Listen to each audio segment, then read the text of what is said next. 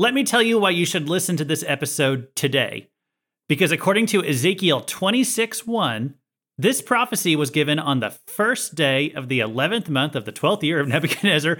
And according to I couldn't tell you when that was, except according to my commentaries, that means it was January 8th of 585 BC. I am releasing this episode on Monday, January 8th of 2024 AD.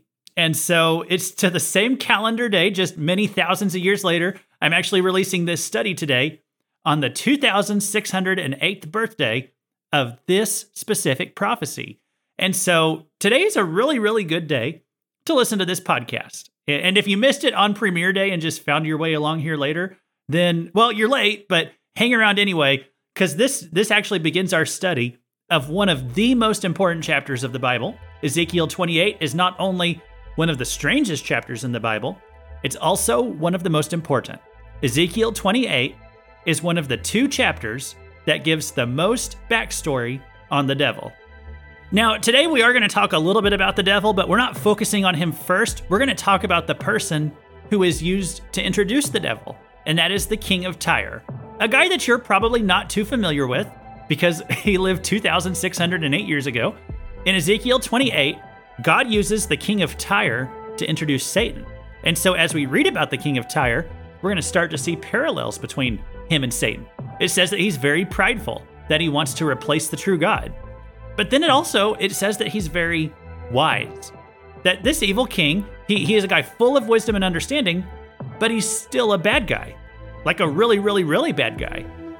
So why is the Bible also complimenting his wisdom? I find all of that to be weird, and I would like to find out why it's in the Bible, and you're going to learn all about that today on the Cross References podcast and the Weird Stuff in the Bible podcast.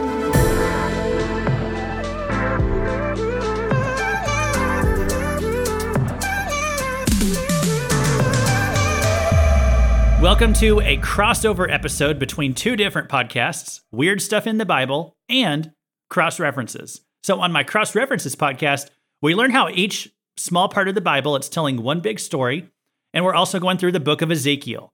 And this is a very weird chapter of Ezekiel, and so as I'm working my way through it, I decided that I might do one or two joint episodes with my other podcast, Weird Stuff in the Bible. That's a podcast where we delve into passages that are bizarre, perplexing, or just plain weird. And so if I'm doing a crossover, what I mean is I'm going to release this episode on both of those podcasts on the same week. And I have to balance a couple of conflicting priorities whenever I do this, because Cross References, that's a verse-by-verse comprehensive study. Weird Stuff in the Bible is a fast-paced, punchy, different type of format of podcast. But since I'm only covering about 10 verses today, I'm going to try to be both. And so, hey, let's get into it, guys. Turn to Ezekiel 28, and let's get weird. As you're turning there, I'll mention my voice is just about all back. I was sick there for a couple weeks, and so I kind of took a week off from putting out episodes, which I hated to do that, but it was circumstances beyond my control because I was a little bit under the weather. And so this week, it's just one episode because it's one episode for both podcasts. I'm just getting out this one episode this week and should be back next week, full blast with both podcasts returning. So, okay. Verses 1 through 10 of Ezekiel 28, and I would be remiss if I didn't mention the context first. This is a section of Ezekiel where he's giving prophecies about the Gentile nations that are surrounding Israel, and none of them are doing a great job. These are all prophecies of judgment, and so for the past couple of chapters, it's really been focusing on Tyre, and that was a wealthy harbor nation with its capital that was on an island in the Mediterranean Sea. And this was such an economically powerful and physically formidable nation that they thought that they were indestructible. They were quite small, but they thought they were just such a powerhouse economically and all that. And because of their physical location, they thought that they were indestructible. They thought that since they had so many other nations depending on them, they would never have to worry about anyone coming against them. And God is going to show Tyre that that was wrong. And he addresses its leadership right here in chapter 28. So verses 1 through 10, it says, "The word of the Lord came to me. Son of man, say to the prince of Tyre." Let me go ahead and break in right here. And I'm going to do that often because this is the short, punchy Bible study, like I said. So the prince of Tyre, it's not the word prince that's used the way that you probably normally think of the word prince. Prince usually means the next in command or the son of the king. He's called the prince. Well, the prince that's right here is the king. Prince is just a word in the Bible that means the first, like the one in charge. And so this is addressed to the literal king of Tyre, a human king. And there's going to be some stuff about Satan in this chapter too. That's going to come later. We're going to get to that actually on next week's program. But anyway, we'll just continue for now. Thus says the Lord God, because your heart is proud, and you have said, I am a god. I sit in the seat of the gods in the heart of the seas. Yet you are but a man and no God, though you make your heart like the heart of a god. You are indeed wiser than Daniel. No secret is hidden from you. By your wisdom and your understanding, you have made wealth for yourself.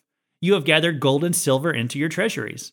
By your great wisdom in your trade, you have increased your wealth, and your heart has become proud in your wealth. As I was saying before, Tyre here, they thought they were so powerful that they were indestructible. And this was pride. And the king felt like he was a god among men. He probably had like this massive throne. It referred to it here as the seat of the gods. And the king's name, he's not mentioned in this chapter, but we actually know who he was from historical records. His name was Ethbal III.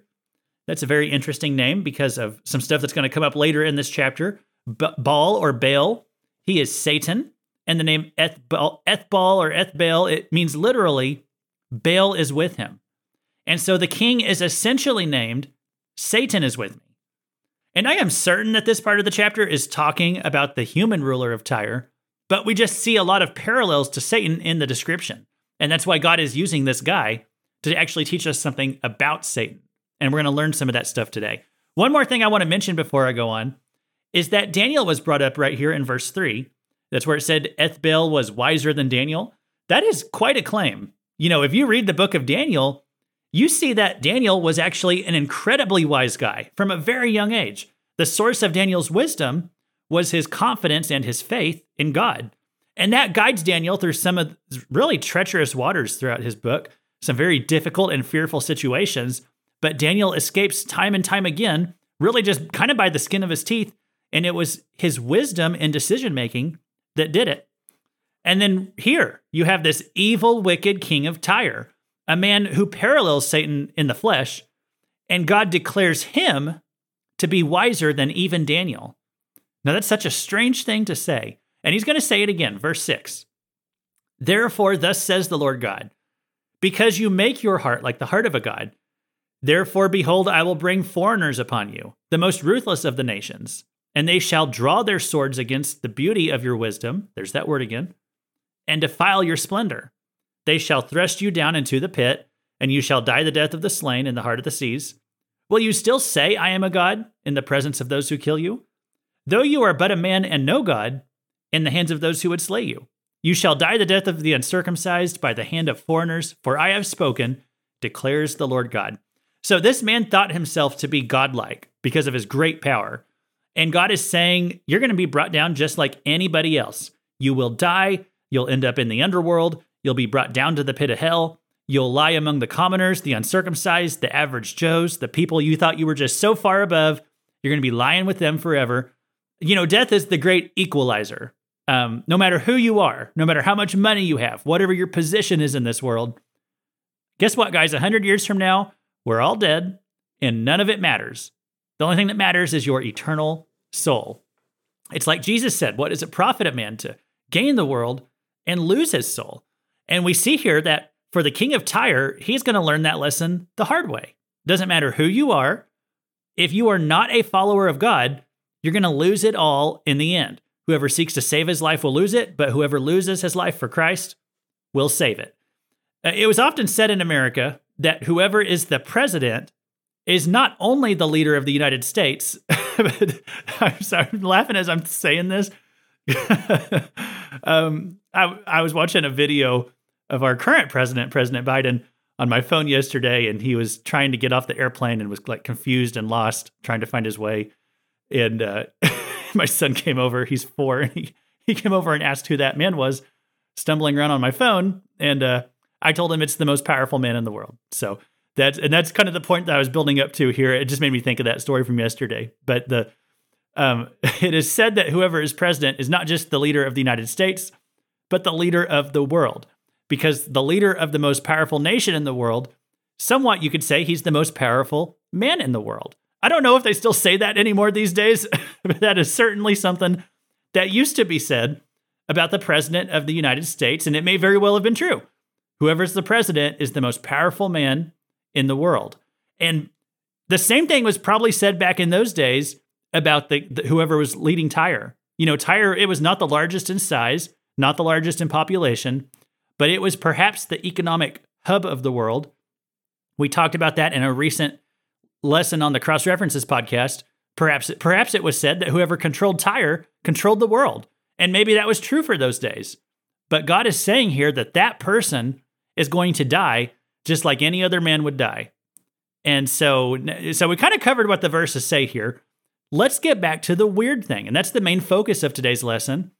He's not only called prideful and evil, he's called someone who calls himself a god, but he's also called wise. Now, what is that all about? We don't often go around calling our enemies complimentary names like this, but God says it 4 times in this section, verses 3, 4, 5, and 7. Why is there this emphasis on the wisdom of this evil guy? How could someone be considered wise when they don't even submit to God? Well, to understand this, let's first define wisdom. Wisdom is an understanding of how the world works. God created this universe to operate according to certain principles, like God created human beings, God created society, God created the laws of physics, God created logic, and God integrated all these things. And so if you understand how humans and society and logic work, you could have a deep, holistic understanding of how the world works. And that is what wisdom is. It's understanding how the world works. Proverbs chapter 3 says that God made wisdom and then God made the world. Now, what does that mean? Well, it means God decided beforehand how all these things are supposed to operate, and then God made the world in accordance with those principles. And those principles are very hard to figure out, actually. Now, oftentimes, older people have more wisdom than younger people, and that's because they have a lot of life experience. If they've been on this world a certain amount of time and paying attention to it, they garner wisdom because they gain a deeper understanding of how the world works. Young people often think older people are, out of touch. Because older people don't always jump on board with the latest technology or the latest fad. But, in reality, fads come and go. The principles that undergird reality, those stay the same. And that is where wisdom is found. And so understanding how to work the latest cell phone, that's not something that makes you wise. Understanding the principles of how the world works, that is wisdom. So I'm going to get into the real thing I want you to take away from today's lesson. I want to tell you what wisdom is not. Wisdom is not virtue. Okay? Pause this podcast and process that for a minute if that's a hard concept for you to understand. Somebody could be very, very wise in the ways of the world, and they are not necessarily going to be a virtuous person. All right? So in other words, there's a lot of wicked people out there who have a deeper understanding of how this world works than you do. Being wiser will not necessarily make you good. It just makes you a little bit more equipped for success in life. But wisdom alone, that is not going to make you a better person in a moral sense. It's not going to make you a more godly person. And I can demonstrate that with a few very evil people in the Bible who are described as wise. Solomon was often called the wisest man in the Bible, and perhaps he was. But if you notice that Solomon was also pretty loose with his morals, 1 Kings 11, it says, "Now Solomon loved many foreign women, along with the daughter of Pharaoh, Moabite, Ammonite, Edomite, Sidonian, and Hittite women, from the nations concerning which the Lord had said to the people of Israel, 'You shall not enter into marriage with them, neither shall they with you, for surely they will turn away your heart after their gods.'" Solomon clung to these in love. What's the Bible saying? That was from 1 Kings 11. It's saying there, Solomon, despite all his wisdom, he had major problems whenever it came to the opposite sex. He knew what was right, but he didn't have the self-control to do what was right. And these women were all from nations that didn't follow after God. So when Solomon married them, they had a huge influence on him and caused him to turn away from God. And he did all this in the name of love. I'm sure he did love them. I mean, it says he did. So I believe he truly loved them. But that doesn't make it okay to marry a bunch of wives or to marry wives from countries that you're not supposed to marry them from. Like, love is not an excuse to commit sin. It's not an excuse to change God's rules concerning marriage, okay? That's a lesson our society needs to learn. You know, they'd say love wins when they change the laws of marriage. Love is not a good enough reason. It's not an excuse to commit sin. Verse 9 of that chapter. Then Solomon built a high place for Chemosh, the abomination of Moab, and for Molech, the abomination of the Ammonites, on the mountain east of Jerusalem. And so he did for all his foreign wives, who made offerings and sacrificed to their gods. And the Lord was angry with Solomon, because his heart had turned away from the Lord, the God of Israel. So what I'm saying here, guys, is we know that Solomon was wise, but wisdom is not enough. Wisdom is not virtue. You need to have virtue paired with wisdom. That's the difference in merely knowing the right thing and doing the right thing. Someone else who is called wise in the Bible is the devil. Yeah, you heard me, right? if you thought I said that wrong, I did not say it wrong. I said it right. The devil. This is why I'm putting this episode on weird stuff in the Bible as well, because it's weird to me that the devil is referred to as wise. That sounds a bit complimentary, right? To call the devil a wise being. Like this is God's enemy, his arch rival. I mean, he's someone who's dumb enough to pick a fight with God. How wise could he be, right? Well, God tells us he's actually very wise. In Ezekiel 28:12, this is the same chapter that we looked at the first 10 verses of today, okay? Remember how we studied that evil king of Tyre, and yet we kept hearing again and again how wise he was. And then in the next section, it talks about the devil, and it talks about him in the same glowing terms. It says, "You were the signet of perfection, full of wisdom, and perfect in beauty." Wow, so it's like the devil was really wise. He was full of wisdom, and yet he still got himself kicked out of heaven. Verse 17, "Your heart was proud because of your beauty. You corrupted your wisdom for the sake of your splendor. I cast you to the ground. I exposed you before kings to feast their eyes on you." So here's what I'm saying, guys. Wisdom is not enough. You can be full of wisdom and end up getting yourself kicked out of heaven. So you need more than just wisdom if you want to make it to heaven. What you need is godliness. You need the righteousness of Christ. Wisdom is about knowing how to be successful. And listen, guys, even evil people could be successful. Evil people can get elected president. Evil people can become millionaires and billionaires. They can influence thousands or millions of people, and they might be very wise. That doesn't make them virtuous. In fact, the guy who is going to become the most powerful man in the world in the end times, the most evil person in all of human history before or after, the guy who's going to make Hitler look like an afterthought, I'm talking about the Antichrist himself right here. He is described as having a deeper wisdom than even the most wise people. In a prophecy in Daniel 8:23 and 24, it says, "And at the latter end of their kingdom, when the transgressors have reached their limit, a king of bold face, one who understands riddles, shall arise. His power shall be great, but not by his own power, and he shall cause fearful destruction and shall succeed in what he does, and destroy mighty men and the people who are the saints." So it says right here, he can understand dark riddles, or it might say he is a master of intrigue. And these are ways of saying that he understands the most complicated aspects of wisdom and human thought. The Antichrist, who it's talking about right there, he is going to be a very wise person. The Antichrist is going to be successful in just about everything that he undertakes. In fact, he's going to be capable of doing what even the devil cannot do today. He's going to be successful against the saints. You know, in modern times, we call this the church age, and Jesus said that for the church, the gates of hell would not prevail against it. But the church age is going to end, and those who get saved during the tribulation, they do not have that promise of protection. They're going to be saved, but the Antichrist will prevail against them. So he is still incredibly evil, but he's also incredibly wise. Solomon, the devil, and the Antichrist, they are all wiser than you are. And yet they still had major moral problems. So don't think that wisdom is enough. You can't just chase wisdom. You should chase wisdom, but that is not enough. You must also and first chase virtue. Become a good person, follow God's commandments, build your moral character, and add to that wisdom.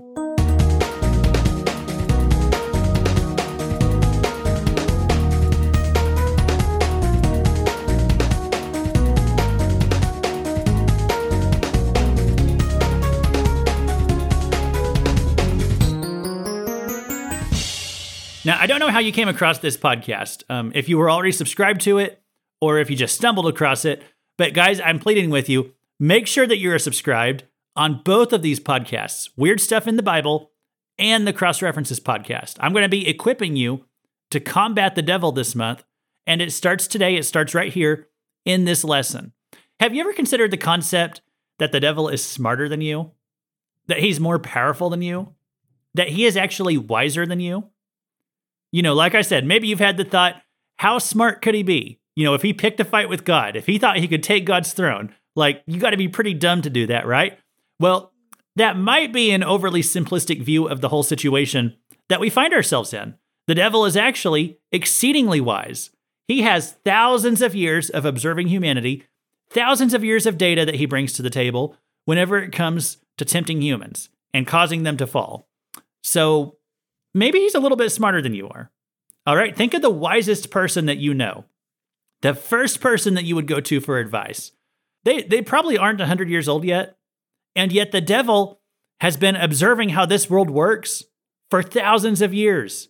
He's thousands of years wiser than that person, and he's definitely wiser than you. And when it comes to doing battle against the devil, the Bible never tells us to rely on our own smarts, on our own mind, on our own power to defeat him. The Bible says if you do that, you're going to fail every time. He will chew you up and spit you out. If you want to defeat the devil, you have to rely on the power of the Holy Spirit. James 4:2, it says, "Submit yourselves therefore to God, resist the devil, and he will flee from you." So how do you resist the devil? You submit to God. You won't be able to resist him if you don't first submit, because you operate in the physical sphere. But the devil, he's operating in the spiritual sphere. But we have a God who is sovereign over both of those spheres. And if you rely on him, then you become more powerful than the devil. Neither his power nor his wisdom can overcome you, and the gates of hell are not going to prevail. And if you think you're wise enough to overcome the devil on your own, you'll lose. And if you think that's weird, let me just say, it's not the Bible that's weird. We are weird, because we didn't know that the devil was wise, even wiser than we are. But now we do. Thanks for listening. God bless you for sticking around till the end. And I hope the Bible makes more sense to you after this episode.